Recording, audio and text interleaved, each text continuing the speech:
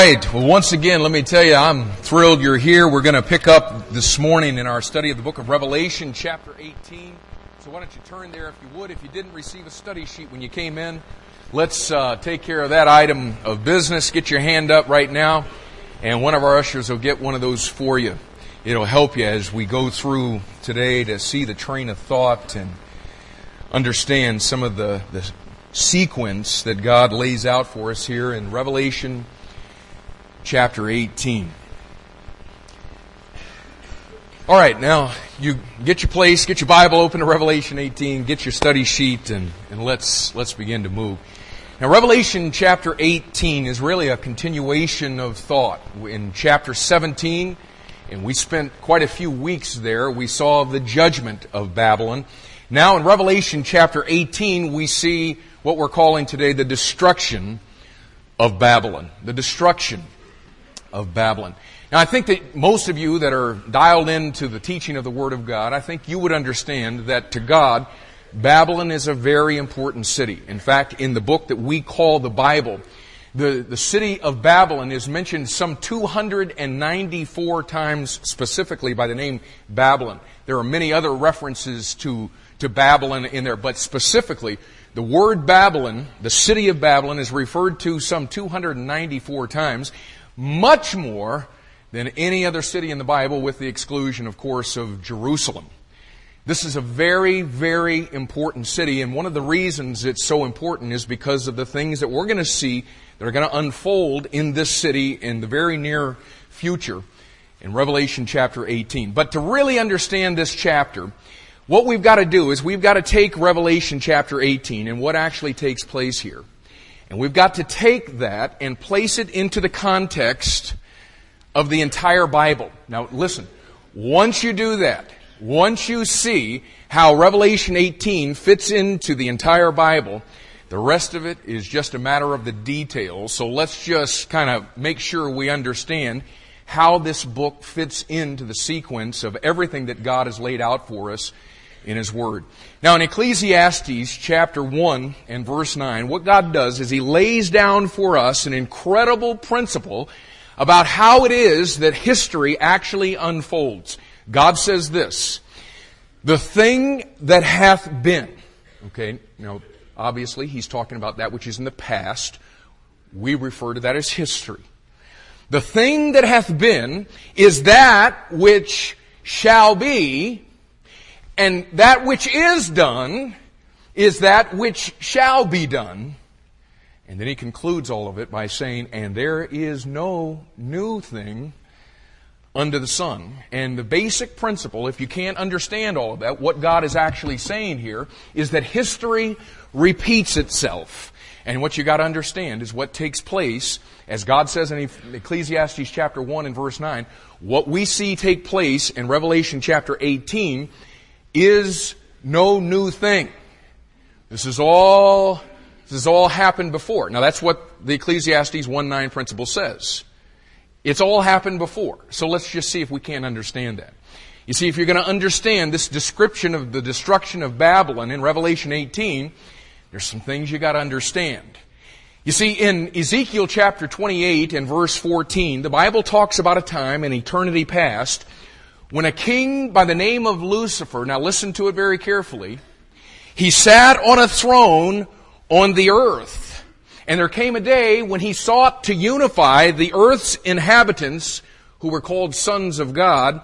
He sought to unify them religiously and politically in a kingdom of rebellion against God, whereby they might ascend into heaven and sit where God sits.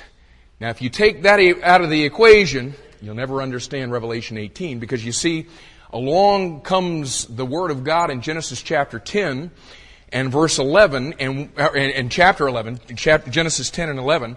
And what you find here is that there is a king, this one by the name of Nimrod. His name means rebellion. And what you see him doing in Genesis chapter 10 and 11 is he is seeking, listen to it now, he is seeking to unify the world religiously and politically in a kingdom of rebellion against God, where ultimately what their goal was to ascend into heaven, to sit where God sits, totally apart from God. That kingdom that Nimrod was establishing was a kingdom that we call what? Babylon, or Babel. And what we're going to see here in Revelation chapter 18, we see it in chapter 17 and 18, is that in the next couple of years, after the Lord has removed those of us who have entered into a personal relationship with Him, will be removed in an event that we refer to as the rapture. And what's going to happen on the earth is there is going to be a king who is going to appear on the scene once again, a king whose name is biblically Antichrist. That is, he is a king of rebellion against God. And what is he seeking to do, y'all? What he's seeking to do is he's seeking to unify the world religiously and politically in a kingdom of rebellion against God. And ultimately what they want to do is they want to call God out so that they can dethrone God, so they can sit where God sits. And this is going to be in what we call, and what the Bible refers to in chapter 16 and 17, as the Battle of Armageddon. So you see, if you're going to understand what's going on here, you got to know your history. And what God says is, if you want to know what's going to happen in the future, just look back over your shoulder and see what has already happened, because what's going to happen in the future has already unfolded. So it's very important as we get started here that we understand how this fits into the context of the entire Bible. But now let's talk more specifically about how Revelation 18 fits into the context of the entire book of Revelation. Now, as I mentioned at the beginning, we've been looking at this Babylon in Revelation chapter 17. We've been looking at that for several weeks. Now we're coming to where the Bible is talking about Babylon in chapter 18, but the Babylon of Revelation chapter 18 is not the same as the Babylon of Revelation chapter 17. Now that sounds real confusing. What? The Babylon of 18 isn't the same as the Babylon of 17? You know what? It's really very simple to understand if you understand that there's 5 key differences that we're going to see here. Number 1, the first difference is that it is a different time. It is a different time. Look at chapter 17 and verse 1. What it says, and there came one of the 7 angels which had the 7 vials and talked with me. And now look at chapter 18 and verse 1. It says, and after these things I saw another angel come down. So obviously it's not the same event. It's a different time. Okay? Number 2, it has a different name. It has a different name. In chapter 17 and verse 5, it is called Mystery Babylon the Great, the mother of harlots. In chapter 18 and verse 2, it's simply referred to as Babylon the Great. The third difference is it is a different destruction. It is a different destruction. In chapter 17 and verse 16, the Babylon of chapter 17 is destroyed by the beast and his 10 horns. And of course we've seen that the 10 horns are the 10 kings of what we're believing is the European common market, or the 10 kings that make up that confederacy. But the destruction of the Babylon in chapter 18 and verse 9, she is destroyed by God Himself. So the beast destroys the one, and this 10 king confederacy destroys the Babylon of chapter 17. The one in chapter 18 is destroyed by God Himself. Number 4, it brings a different response. Chapter 17 and verse 16, what it shows us is that the 10 kings hate her, this Babylon, and they desolate her. In chapter 18 and verse 9, what you see is that the 10 kings love her, this Babylon, and they lament her desolation. You see, it can't be the same one. They can't, on one hand, be destroying her because of all the hate, and on the other hand, be mourning and lamenting because she's been desolated. And then number 5, this Babylon in chapter 17, as opposed to the one in chapter 18, is a different form. It's a different form of Babylon. Revelation 17 is a mystery form of Babylon. What we've seen is a religious system. A religious system. The Babylon of chapter 18 is a literal form of Babylon. A commercial system that is found represented in a specific city. So it is a different time, a different name, a different destruction, a different response, and a different form. So if you'll understand that as we begin to move into chapter 18, I think it'll help you to understand. We're not talking about the religious system any longer. Now we're talking about that one world governmental or political commercial system. And God is going to bring that system down. It will be destroyed. And let's look, Roman numeral 1 on your study sheet. Let's look at the reason for Babylon's destruction. The reason for Babylon's destruction. And John gives 3 of them here in the first 3 verses. And the first reason for the destruction of Babylon is because of the impurity of her sin. Because of the impurity of her sin. Now let's pick up, look with me in verse 1. John says, "And after these things, I saw another angel come down from heaven, having great power, and the earth was lightened with his glory." And because of the description that's given there are many commentators that believe that this is actually a reference to the Lord Jesus Christ, because as we'll see in Revelation chapter 21 and verse 23, what it says is that in the city that we will one day be moving toward, it has no need of the sun nor the light of the moon to shine it, because of the glory of God, it says, will lighten it. And it says, and the Lamb is the light. And whether you believe that this is the Lord Jesus Christ or not, it is very clear that this angel is coming directly from the presence of God. This angel has most assuredly the power of God. And John says in verse 2, "And he cried mightily with a strong voice." And so what I want you to see here is that once this angel comes into the scene, there's nobody that's going to miss the fact that he's here, because he's going to light the entire earth. And nobody's going to miss hearing him either, because he cries mightily with a strong voice, saying, "Babylon the Great is fallen, is fallen." He repeats it, of course, for emphasis. He just likes saying it. He just likes to say, "This dirty, stinking, rotten system is fallen." Did you hear that? This dirty, stinking, rotten system is fallen. That's the idea that of this angel that's coming in. And here's the impurity of her sin. And has become the habitation of devils, and the hold of every foul spirit, and a cage of every unclean and hateful bird. Now listen.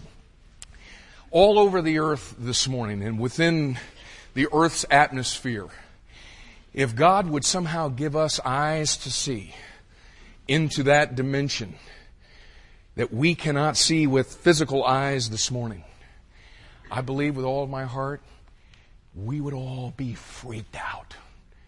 I think if God would allow you to see the battle that is going on above your head today in this very room, I think everybody in this room would be hanging on to the pew in front, listening to every word that's going on, because there's something major going on. Listen, there's lots of demons, lots of devils, all in the midst of the entire world today.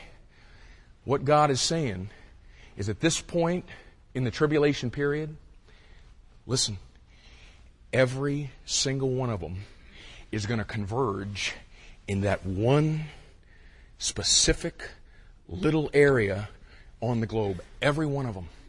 And not only the ones that are here right now, but would you go back to chapter 9 with me for a second? It's been a little while since we were in chapter 9. Let me show you what happened at the sounding of the fifth trumpet. It says, and the fifth angel sounded, and I saw a star fall from heaven unto the earth, and to him was given the key to the bottomless pit. And he opened the bottomless pit, and there arose a smoke out of the pit, as the smoke of a great furnace, and the sun and the air were darkened by reason of the smoke of the pit. And there came out of the smoke locusts upon the earth, and unto them was given power, as the scorpions of the earth have power. And it doesn't give us a number, but what it shows us here is the demonic forces, what we called the demonic scorpion locusts as we were there. The bottomless pit is going to open up, and every one of them is going to converge at this point to this place that is called Babylon. And not only that, go look over in chapter 12. In chapter 12, what it does is records for us the battle that's going to be taking place in the middle part of the tribulation between Michael and Satan. We talked about that last week. And if you'll look back at verse 4, and his tail drew the third part of the stars of heaven and did cast them to the earth. And what we're going to find is that at that point, there are other demon spirits that are also going to be coming forth. And again, they are all going to converge on this one specific place on the globe in Babylon. So all of the impurity, all of the unclean spirits, all of the devils are going to converge there. And God says, that's the first reason for destruction. But the impurity doesn't stop there. Look at verse 3. For all nations have drunk of the wine of the wrath of her fornication, and the kings of the earth. Okay, now, and what's implied there is all of them. Look again. For all nations have drunk of the wine of her wrath of her fornication, and the kings of the earth, all of the kings of the earth, have committed fornication with her. And the merchants, and again, implied is all of them, all of the merchants of the earth are waxed rich through the abundance of her delicacies. And what you have here is God's description of how He views how it will be that during the tribulation period, Babylon in this commercial system will seduce the nations and the leaders of the economic system of the world in that last half of the tribulation period. What God says here is that they're all going to be intoxicated with materialism as if it were a wild sexual addiction. The passion for the riches represented in Babylon, he says they'll be intoxicated with it. And they'll crawl into her bed to commit fornication with her. Sounds exactly like what James was talking about in James chapter 5, verses 1 through 5. Listen to it now in this context. He said, "Go to now, ye rich men. Weep and howl for your miseries that shall come upon you. Your riches are corrupted and your garments are moth-eaten. Your gold and silver is cankered, and the rust of them shall be a witness against you, and shall eat your flesh as it were fire. Ye have heaped treasure together," check it out, "for the last days. Behold, the hire of the laborers who have reaped down your fields, which is of you kept back by fraud, crieth. And the cries of them which have reaped are entered into the ears of the Lord of Sabaoth. Ye have lived in pleasure on the earth, and been wanton. Ye have nourished your hearts as in a day of slaughter." And God says, in a day of slaughter is exactly what you're going to receive. So John shows us, first of all, that Babylon will be destroyed because of the impurity of her sin. And then secondly, he shows us in verses 4 through 6 of Revelation 18 that she will be destroyed because of the immensity of her sin. Because of the immensity of her sin. John says in verse 4, look at it. "And I heard another voice from heaven saying, Come out of her, my people, that ye be not partakers of her sins, and that ye receive not of her plagues. For her sins have reached unto heaven, and God hath remembered her iniquities. Reward her even as she rewarded you, and double unto her, double according to her works. In the cup which she hath filled, fill to her double. God's going to destroy Babylon, he says here, because of the immensity of her sin. Would you look back at verse 5 again? He says that her sins have reached unto heaven, and God hath remembered her iniquities.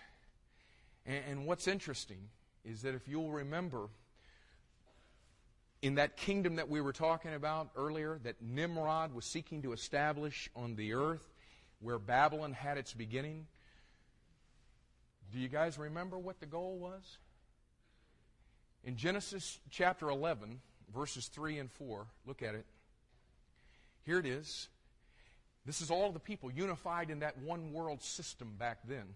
They said, "Go to, let us make brick and burn them thoroughly." And they had brick for stone, and slime had they for mortar. And they said, "Go to, let us build us a city and a tower whose top may reach unto heaven.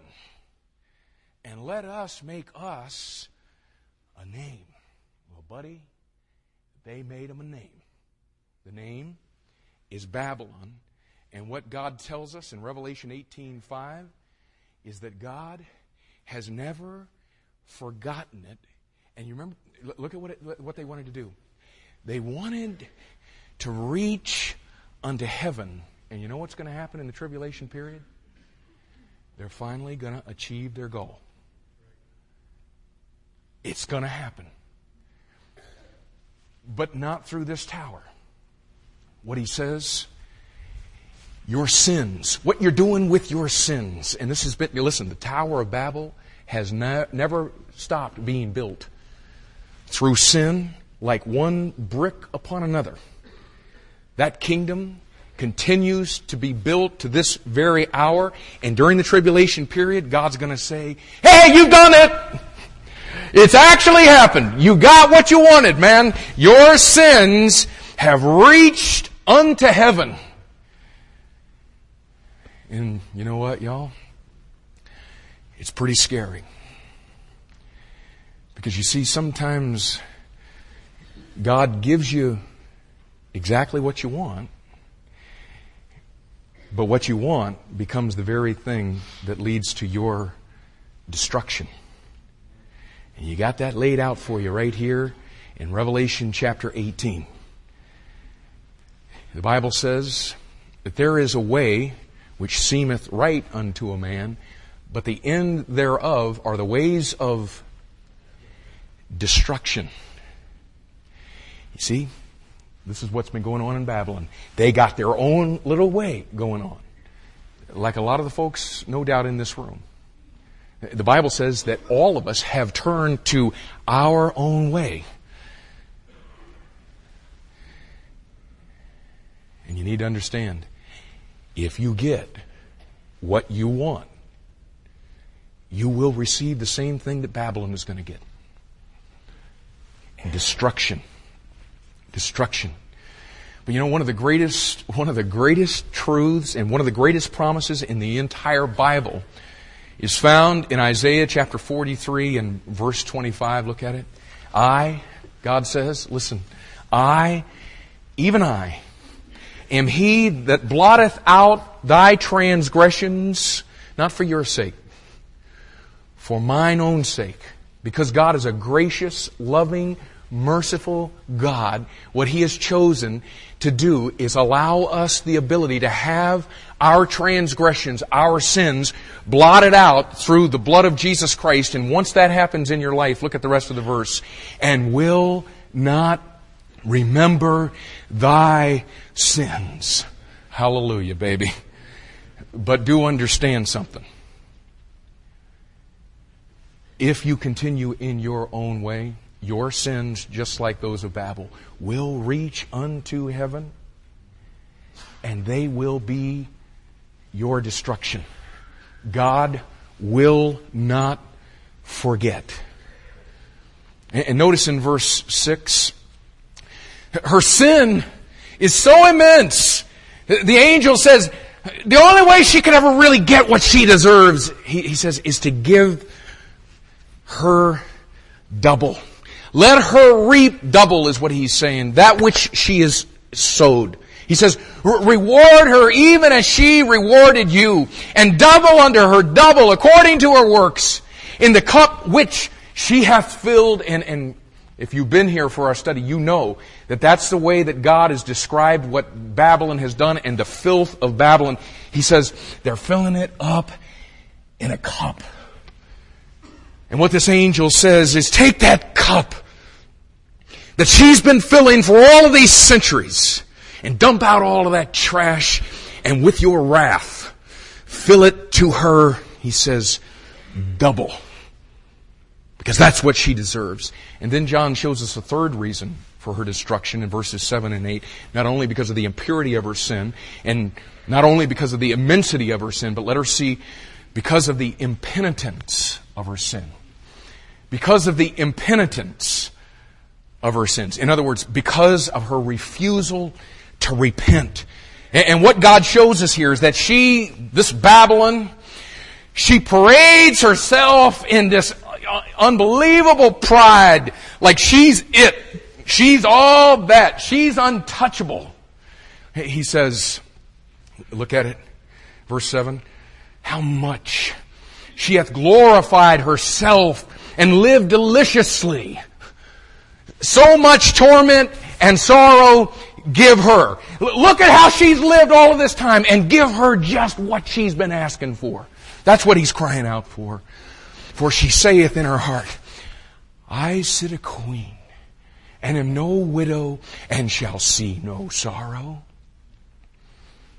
Therefore shall her plagues come in one day, death and mourning and famine, and she shall be utterly burned with fire.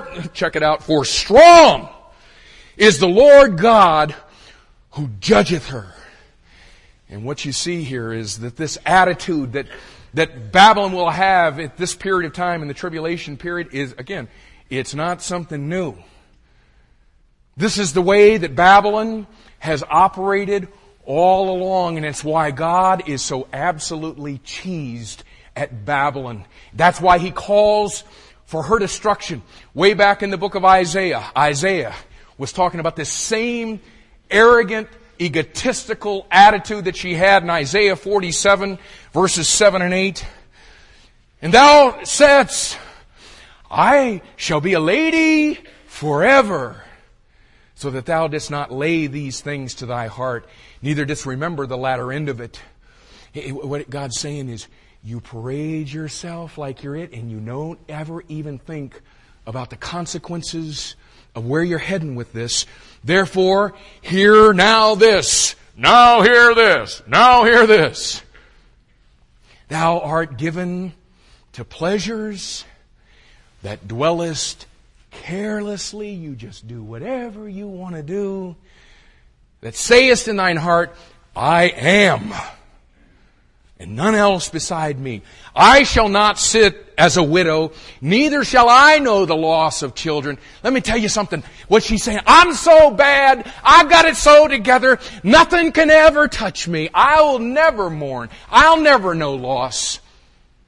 In Psalm 137 and verse 8, it says, O daughter of Babylon, who art to be destroyed, happy shall he be that rewardeth thee as thou hast served us. There's coming a day of joy, y'all. And that one that is going to destroy her is going to be the Lord Jesus Christ.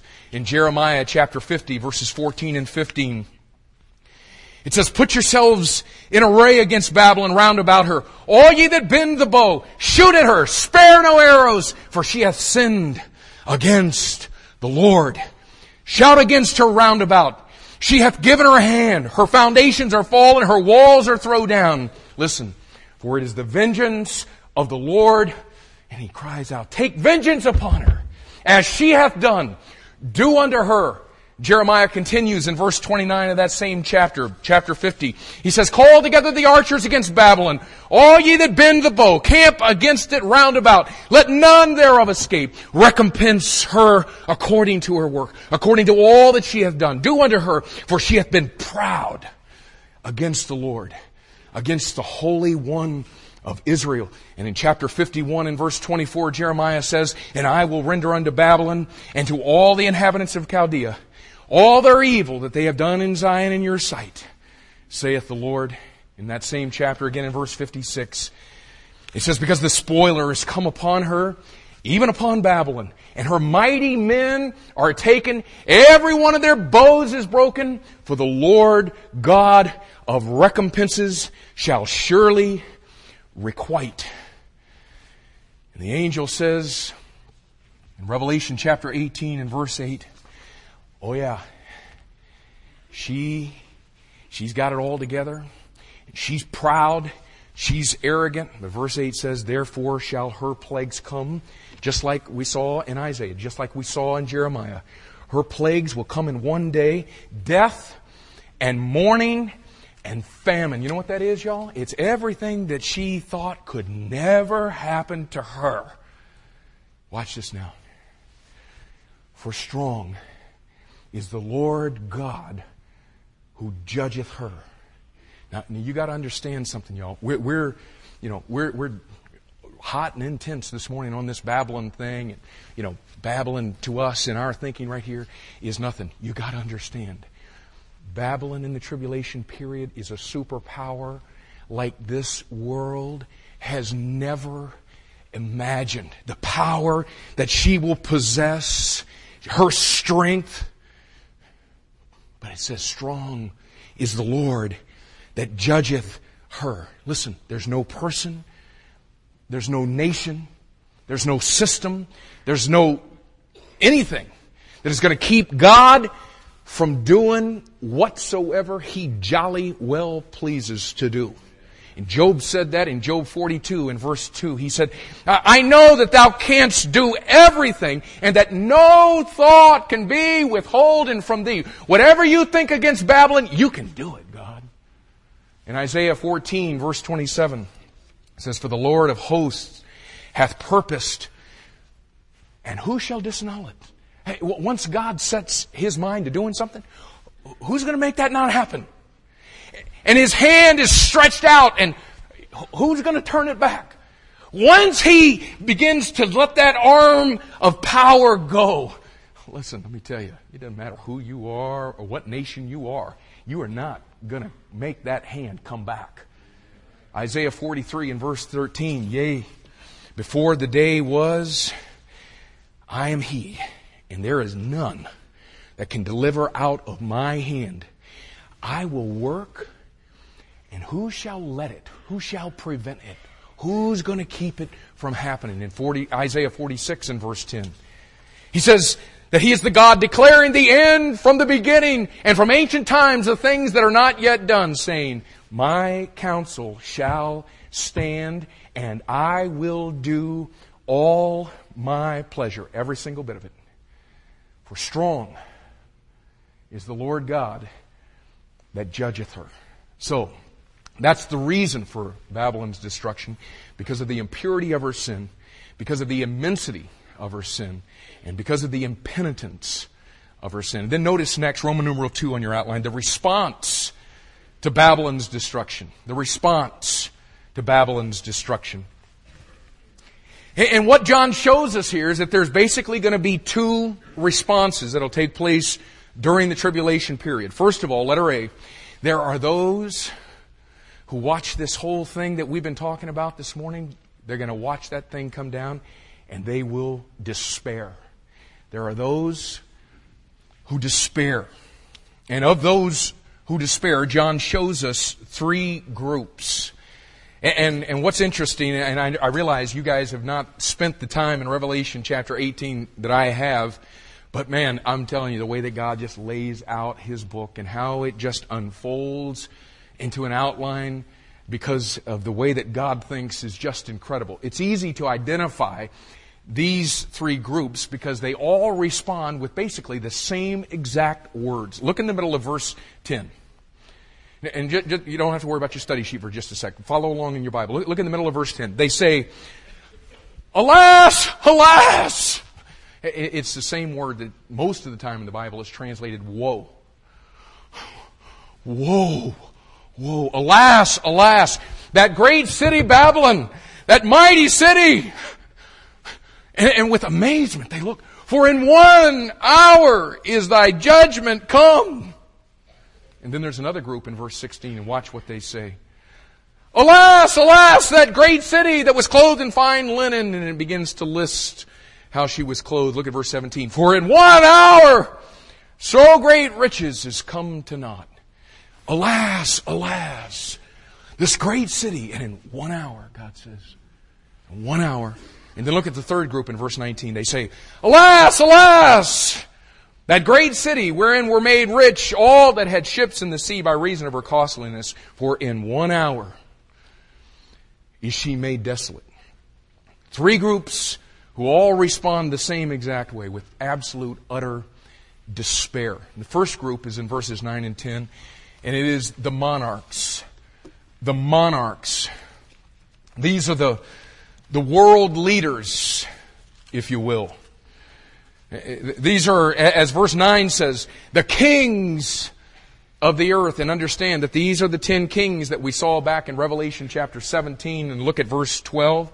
The 10 horns of the beast, that 10-nation confederacy, those kings, those ones who rule Antichrist's kingdom under his authority at this time in the tribulation. And verse 9 says, "And the kings of the earth," these monarchs, "who have committed fornication and lived deliciously with her," watch their response, "shall bewail her and lament her when they shall see the smoke of her burning."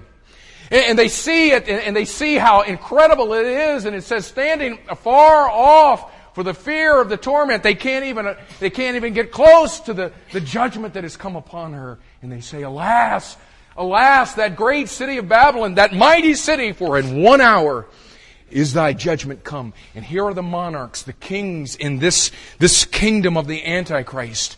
And at this point in the tribulation, or just prior to this point, they think they are sitting on top of the world.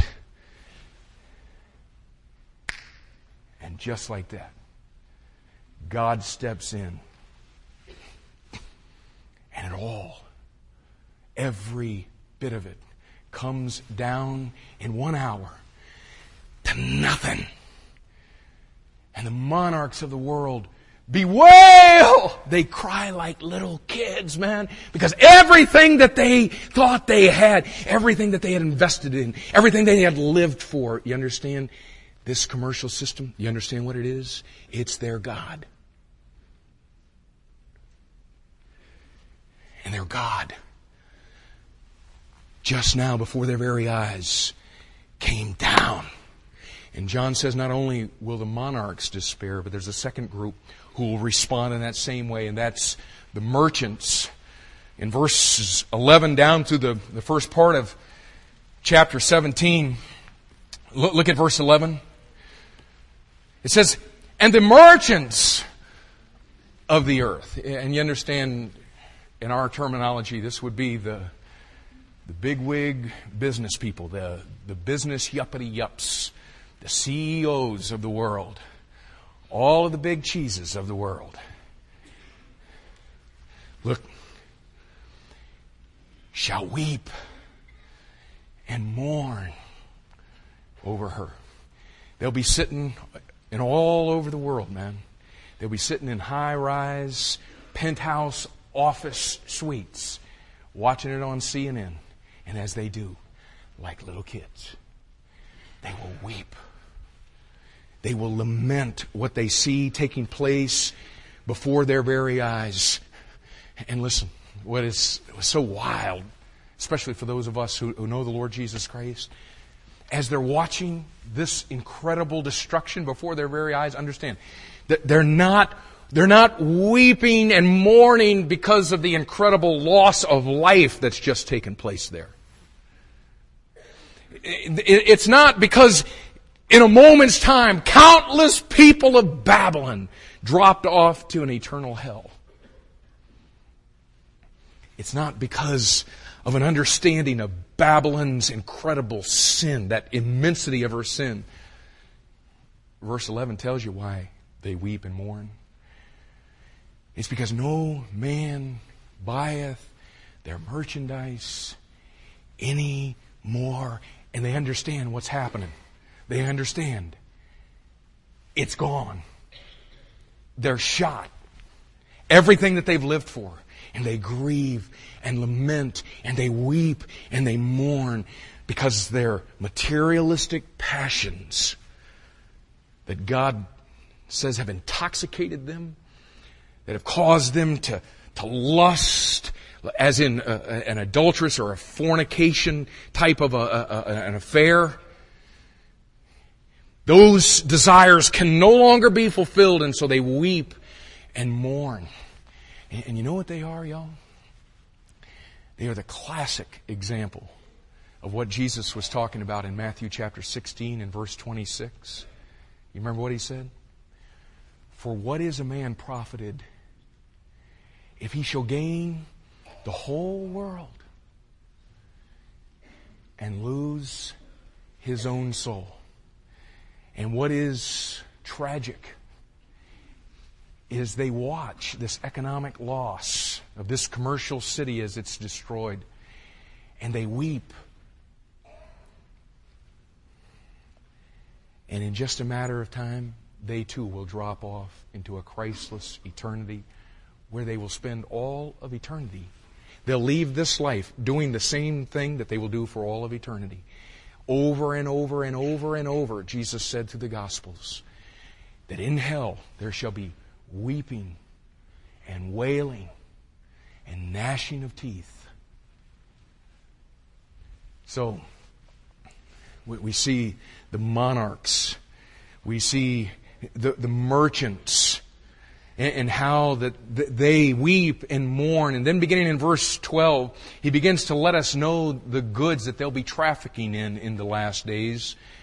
The merchandise, He says, of gold and silver and precious stones and of pearls and fine linen and purple and silk and scarlet and thyme wood and all manner of vessels of ivory and all manner of vessels of most precious wood and of brass and iron and marble and cinnamon and odors and ointments and frankincense and wine and oil and fine flour and wheat and beasts and sheep and horses and chariots.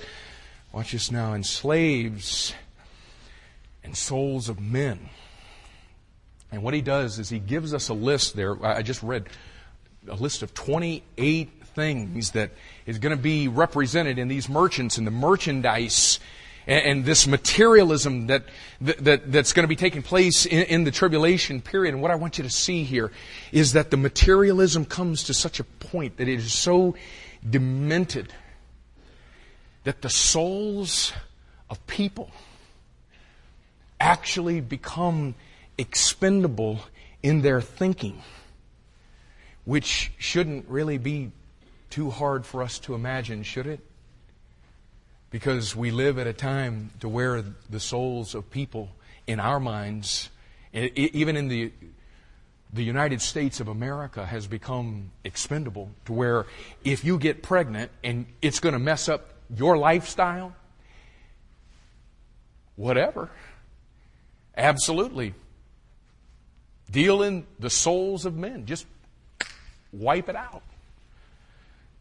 When I was in Cambodia just a month and a half or so ago, and I didn't tell you this when I got back. It's so sickening. I hate to even say it. Parents. I mean, we're living in 2001, y'all. Parents in Cambodia sell their 10 and 11 and 12-year-old daughters. Now, this is not preacher trash that I'm sharing with you.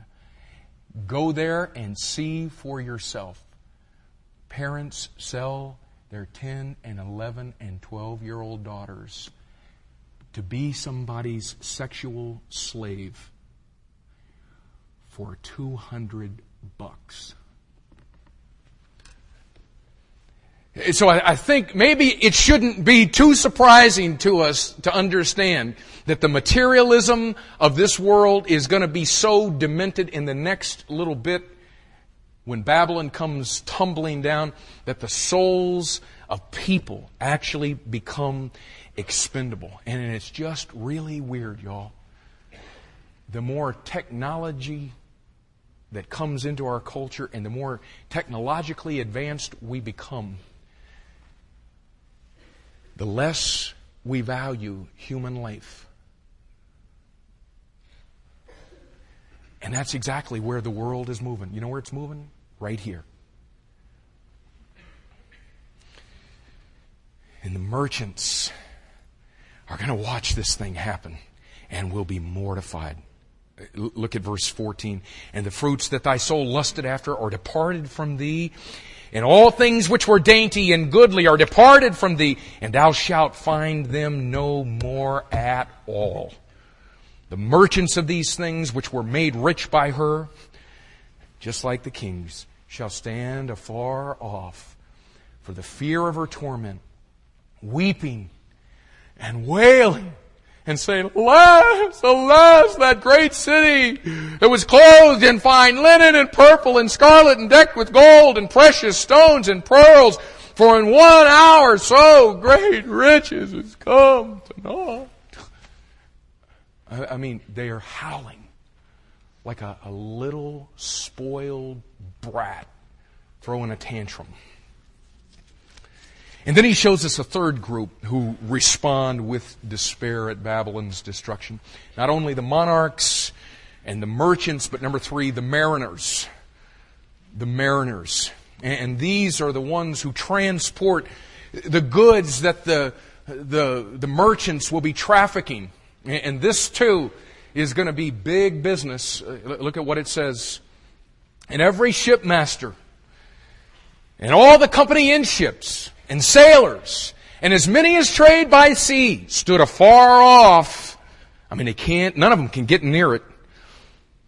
But all of them respond the same way. They cried when they saw the smoke of her burning, saying, What city is like unto this great city? And they cast dust on their heads and cried, weeping and wailing, saying, Alas, alas, that great city wherein were made rich all that had ships in the sea by reason of her costliness. For in 1 hour is she made desolate. But not only are there those who respond to what's taking place in Babylon, not only those who respond with despair, but John shows us, letter B, there are those who also respond with delight. There are those who delight. Verse 20 says, Rejoice over her, thou heaven, and ye holy apostles and prophets, for God hath avenged you on her. Now listen, what's going to happen to this world's system that's going to be represented in Babylon here? You got to understand something, that this is something that the Old Testaments prophesied would take place. It's something that the New Testament apostles predicted. It's something that every single person who is on their way to heaven has prayed for. We've prayed for the kingdom to come. But you see, in order for the kingdom to come to this earth, the world's system must be dealt with. And that's what we're seeing here. And all of the host of heaven, and all of those that have been prophesying it in the Old Testament, all those New Testament apostles that have been predicting this, you know what happens? We all, as we see it unfolding, not because we're seeing the judgment of sinners, but because we're seeing the judgment of a system that has been against God and has enslaved people and has sent people to hell. We see that system coming down, and we are filled with rejoicing, with delight. So, we've seen the reason for Babylon's destruction, the response to Babylon's destruction. Now John shows us in verses 21 to 24 the record of Babylon's destruction. There's a misprint there on your sheet. It's the record of Babylon's destruction. The record of. And first, John shows us letter A. Here's the record of it, y'all. It will be violently executed. It will be violently executed. Listen, in case you've missed the intensity here today, when this takes place, it's not like, God just going, whatever.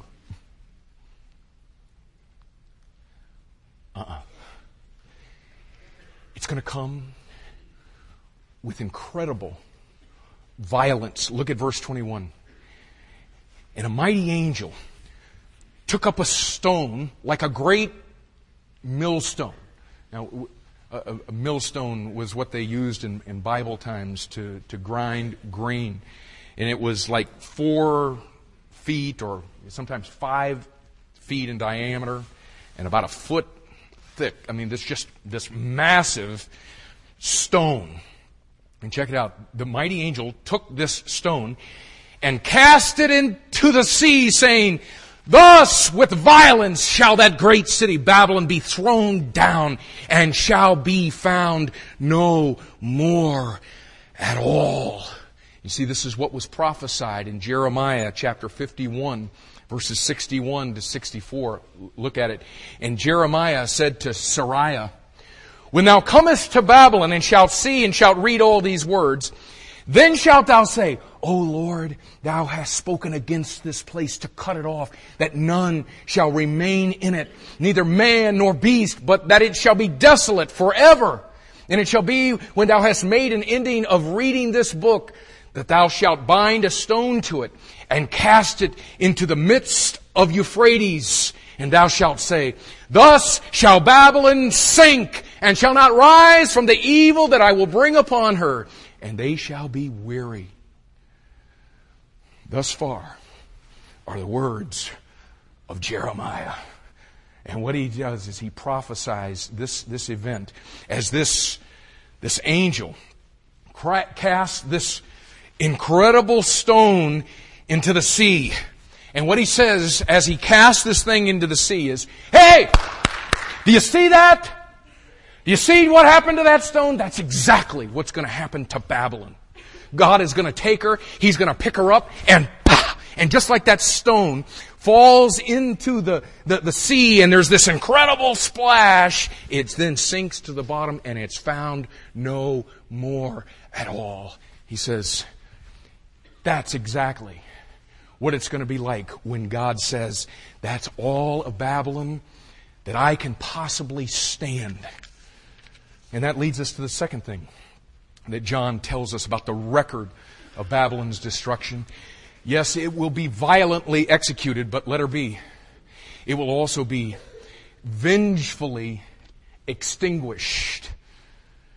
Vengefully extinguished. Now, look with me there at the end of verse 21. And this is, I love the way that God does these kind of things. He notice this phrase at the end of verse 21. "Shall be found no more at all." Now, the first time that the phrase was used, you may have missed it because we're covering on quite a few verses here today. But look back at the end of verse 14. God tells the merchants at the end of verse 14 that they shall find their merchandise, watch this now, no more at all. Okay, and then he repeats it as he casts this stone in verse 21, and he says, "And it shall be found no more at all." And now look at verse 22. The mighty angel also says, "And the voice of harpers and musicians and of pipers and trumpeters shall be heard no more at all in thee. And no craftsman, of whatever craft he be, shall be found any more in thee. And the sound of a millstone shall be heard no more at all in thee. And the light of a candle shall shine no more at all in thee. And the voice of the bridegroom and of the bride shall be heard no more at all in thee. 7 times. 7 times. God says, it's going to be found no more at all. And God makes it very clear that Babylon will be vengefully extinguished. Once this takes place, y'all, in Babylon, there will be no more of the normal activities of life that are going to continue. You know what he's just said in these verses? There's not going to be in Babylon any more music at all. No one will ever go to work again. There'll be no preparing of food. That's the sound of a millstone. No one preparing food in Babylon anymore. No more lights in the city will ever shine. It's not like they're ever going to recover, as God is saying. And then he says, and no one will ever fall in love again. Ever again in Babylon. It's done. You know what? It's going to be just the way that God prophesied that it would be. In Jeremiah 50 and verse 13, he says, because of the wrath of the Lord it shall not be inhabited, but it shall be wholly desolate. Every one that goeth by Babylon shall be astonished and hiss at all her plagues. In verse 39 of that same chapter, Jeremiah 50, it says, therefore the wild beasts of the desert with the wild beasts of the island shall dwell there, and the owls shall dwell therein. Here's the unclean birds that we were talking about at the beginning. And it shall be no more inhabited forever, neither shall it be dwelt in from generation to generation. And in chapter 51 and verse 37, Jeremiah says, and Babylon shall become heaps, a dwelling place for dragons, in astonishment and in hissing, without inhabitant. And then John shows us a third thing in the record of Babylon's destruction. It will be violently executed. It will be vengefully extinguished. And then thirdly, and this is a word that's going to fit our outline, but it is such a perfect word. And I'll give you the definition for it. It is exactly what God is saying here. But it will be validly execrated. You like that word? See, it's actually vocabulary class as well, y'all. It will be validly executed. Execrated. The word execrated means to feel or express hatred for. Listen, to curse, to detest utterly. You understand? Perfect word here. It's exactly what God is trying to say to us. It will be validly execrated. And God shows us as He wraps up chapter 18 that Babylon is going to get these curses upon her because this is exactly what she deserves. They will be validly execrated. Look at the second part of verse 23. It says, for thy merchants were great men of the earth, for by thy sorceries. Okay, and this is an interesting word that as you follow the usage of this word in the New Testament, it has to do with magic and occult practices. The word that's translated here, sorceries, is the word pharmakia, which is where we get our word pharmacy or pharmaceuticals or drugs. And what you've got is a picture here of the way that the merchants have done this thing. Is it's not just been big business. There's been occultic practices that have been taking place to lure the world into this whole system that God so utterly detests and curses here. It has to do, somehow I'm sure, As we see in our culture, it has to do with drugs and all that is involved in all of that thing. He says, for thy merchants were great men of the earth, for by thy sorceries were all nations deceived, and in her was found the blood of prophets and of saints and of all that were slain upon the earth. And God understands that this world system that is represented in Babylon is that system that is responsible for the blood of the martyrs, of the saints, all down through since the beginning of time. It's been that world system of evil over which Satan is the head. So we've seen the reason for Babylon's destruction. We've seen the response to Babylon's destruction. We've seen the record of Babylon's destruction. And now listen, all of those things are very, very important. And as you can see, a miracle has just taken place in this church. We covered 24 verses today. And you know what? We're out of verses. But we've got one more point. All that we've seen this morning is incredibly important.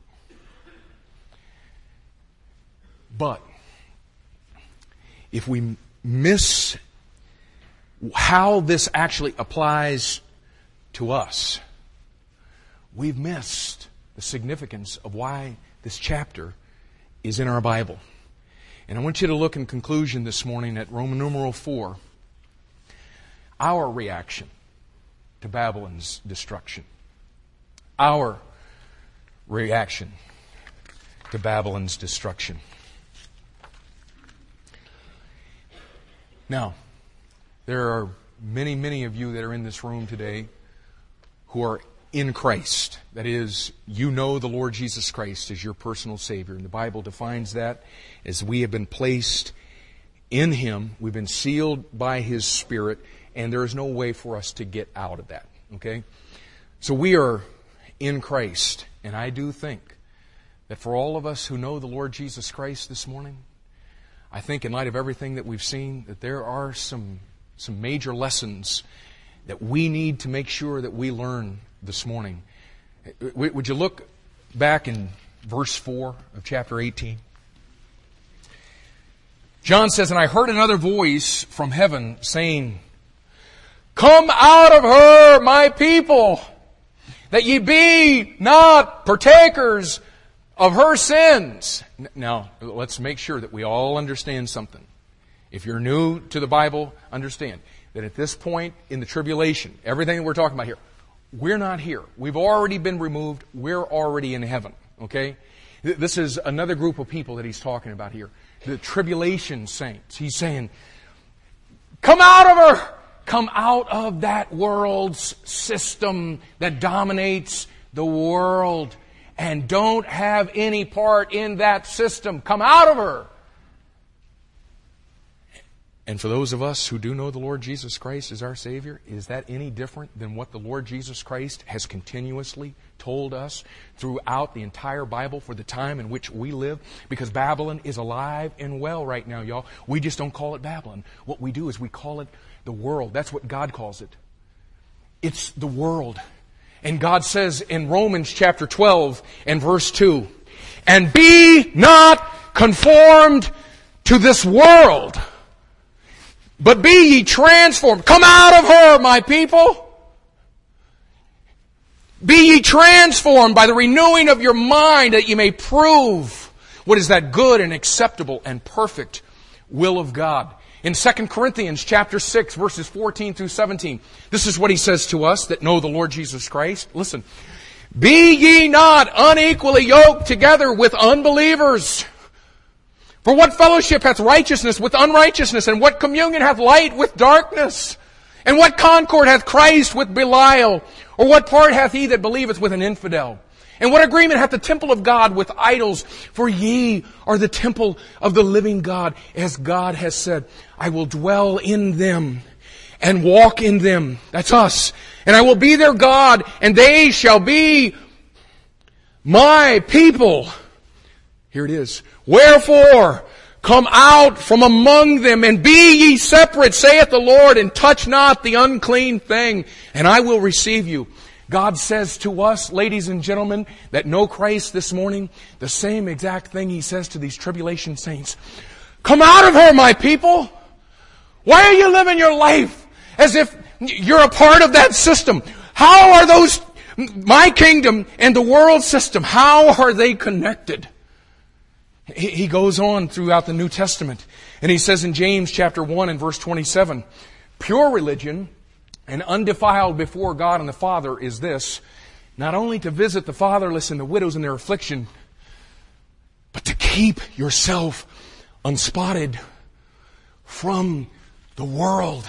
And again, God is saying, once you have received the Lord Jesus Christ and He has made you His people, you can't just crawl back into the world system any longer because it will spot you. It will stain you. That's why He says in 1 John chapter 2 and verse 15, love not the world, neither the things that are in the world. If any man love the world, the love of the Father is not in him. And that's why He comes into the book of James chapter 4 and verse 4 and He says, ye adulterers and adulteresses, know ye not that friendship with the world is enmity with God? Don't you understand now that you're saved for you to go back and live the same sorry, stinking lifestyle that you used to live before you came to Christ? Don't you understand that that's spiritual adultery, James says? So God says to us this morning, come out of her, my people. Don't go back and live in that system like you're a part of it, because you're not. You are His people.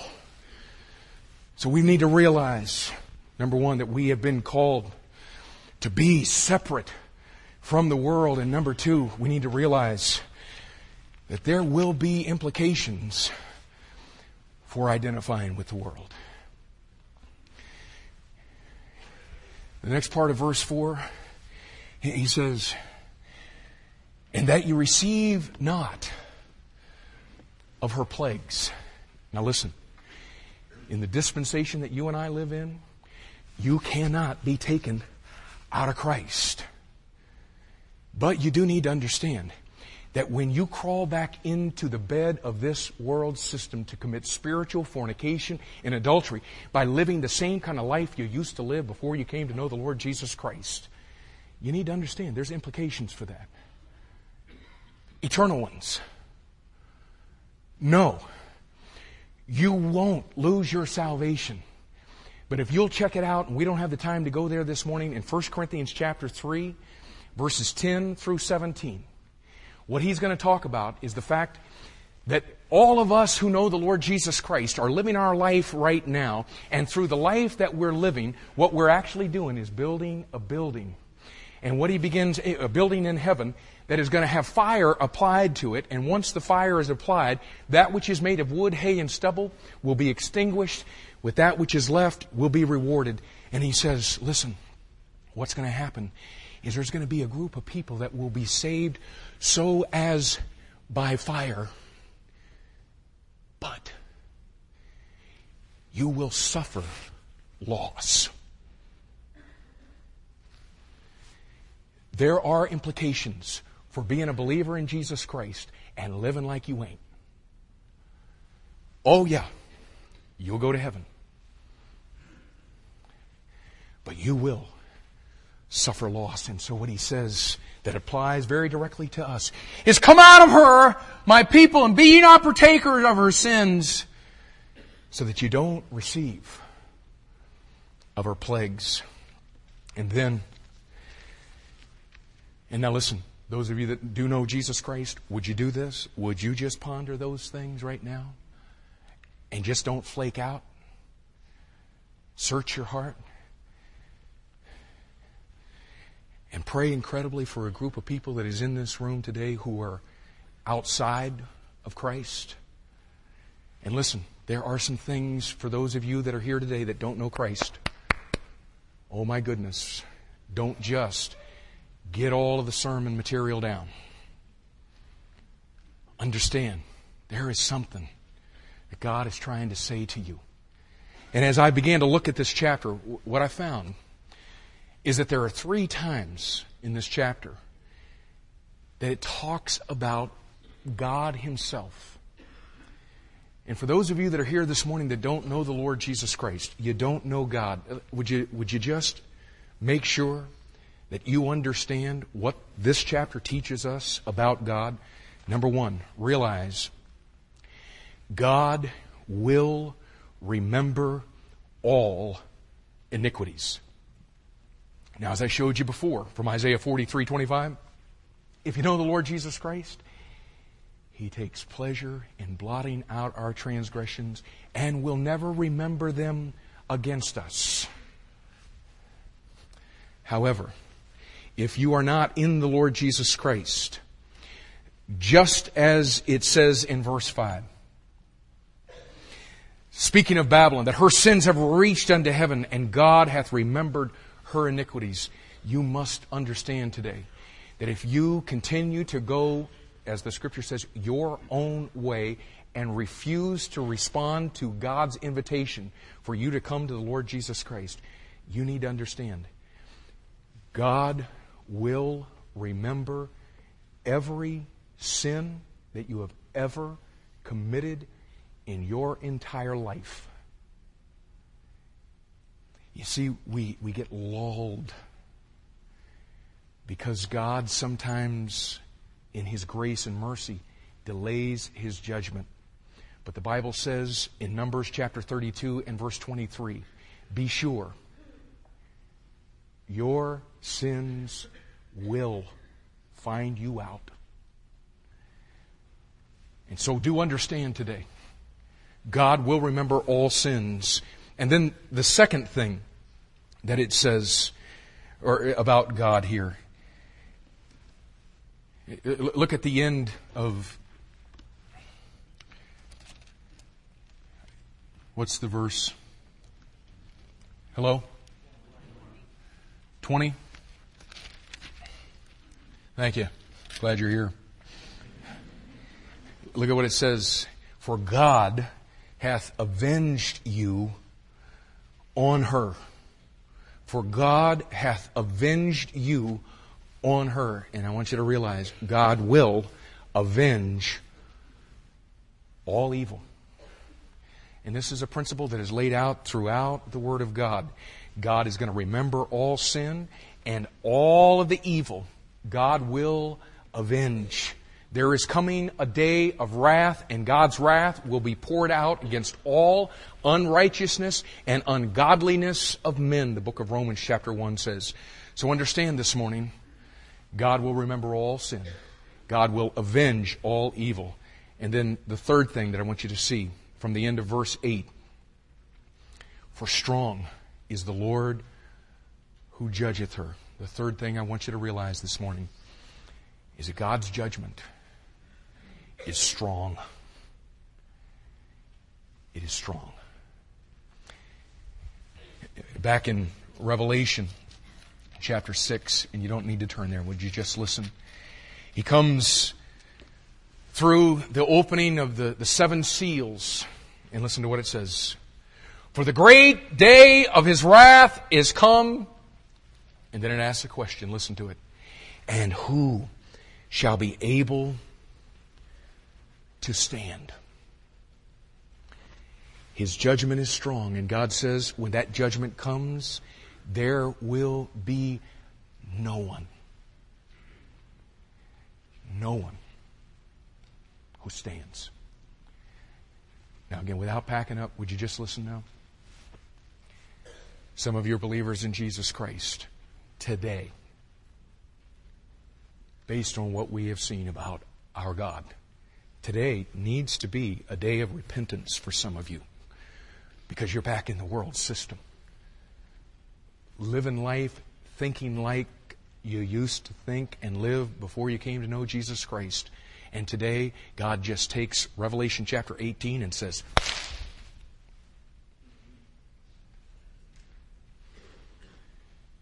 for those of you that don't know the Lord Jesus Christ, do understand that this message today obviously has not been about His grace, His mercy, that is all wrapped around His love. that's who God is, but because that's who God is, you're seeing the other side of the coin. Because God is holy and because God is love, He hates all unrighteousness. And what we're seeing is the end of the story of what happens to the sin that the people of this world love, that causes them to be blinded to God's grace and love and mercy as it's extended. And so you know why God puts things like this in the Bible? So that maybe, since you don't want to listen to the fact that He's gracious and loving and merciful, maybe you will listen to the fact that He is a God of wrath and a God of judgment, and there is coming a day of recompense for every human being that has ever breathed a breath on this planet. And today that holy, loving God extends His arms to you and says, come, become one of my people. And you can't do it through anything that you've done or could ever possibly do. That's why God became a man in the person of Jesus Christ, lived a sinless life so that He could take your sin on the cross so that you could come to Him and through the blood that He shed, find the forgiveness of sin so that you can have a relationship with God and have nothing of torment or torture or judgment to fear. But do understand, the end of your own way is the way that God says is the way of destruction, just as it was spelled out for us today in Babylon. Now, Lord, would you please speak to the hearts of people in this room today? And I want to ask you to speak, first of all, to believers. Oh, Lord, we do such a horrendous job of manifesting You in these last days on this planet. And, oh, Lord, forgive us, and may this be a day where we truly are changed because of the truths that You've unfolded for us through this incredible chapter. I do pray that believers will be stopped in their tracks today. Those who are living according to the world's system and finding themselves committing spiritual adultery as they crawl into the world's bed of pleasure and lust and materialism.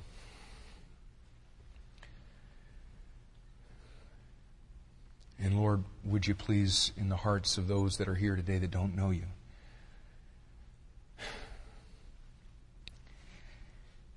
You said that no person could come to the Lord Jesus Christ unless You, Father, draw them. You've made it clear that when You're drawing, You convict and reprove us of sin and of righteousness and of judgment to come. And we're praying today that the Spirit of God would reprove people of their sin, of Your absolute, incredible righteousness, and of the judgment that we've read about that is most certainly to come.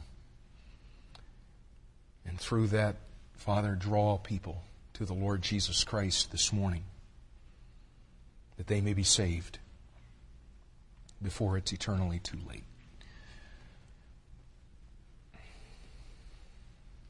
We ask these things in Jesus' name. Amen. Wow, what a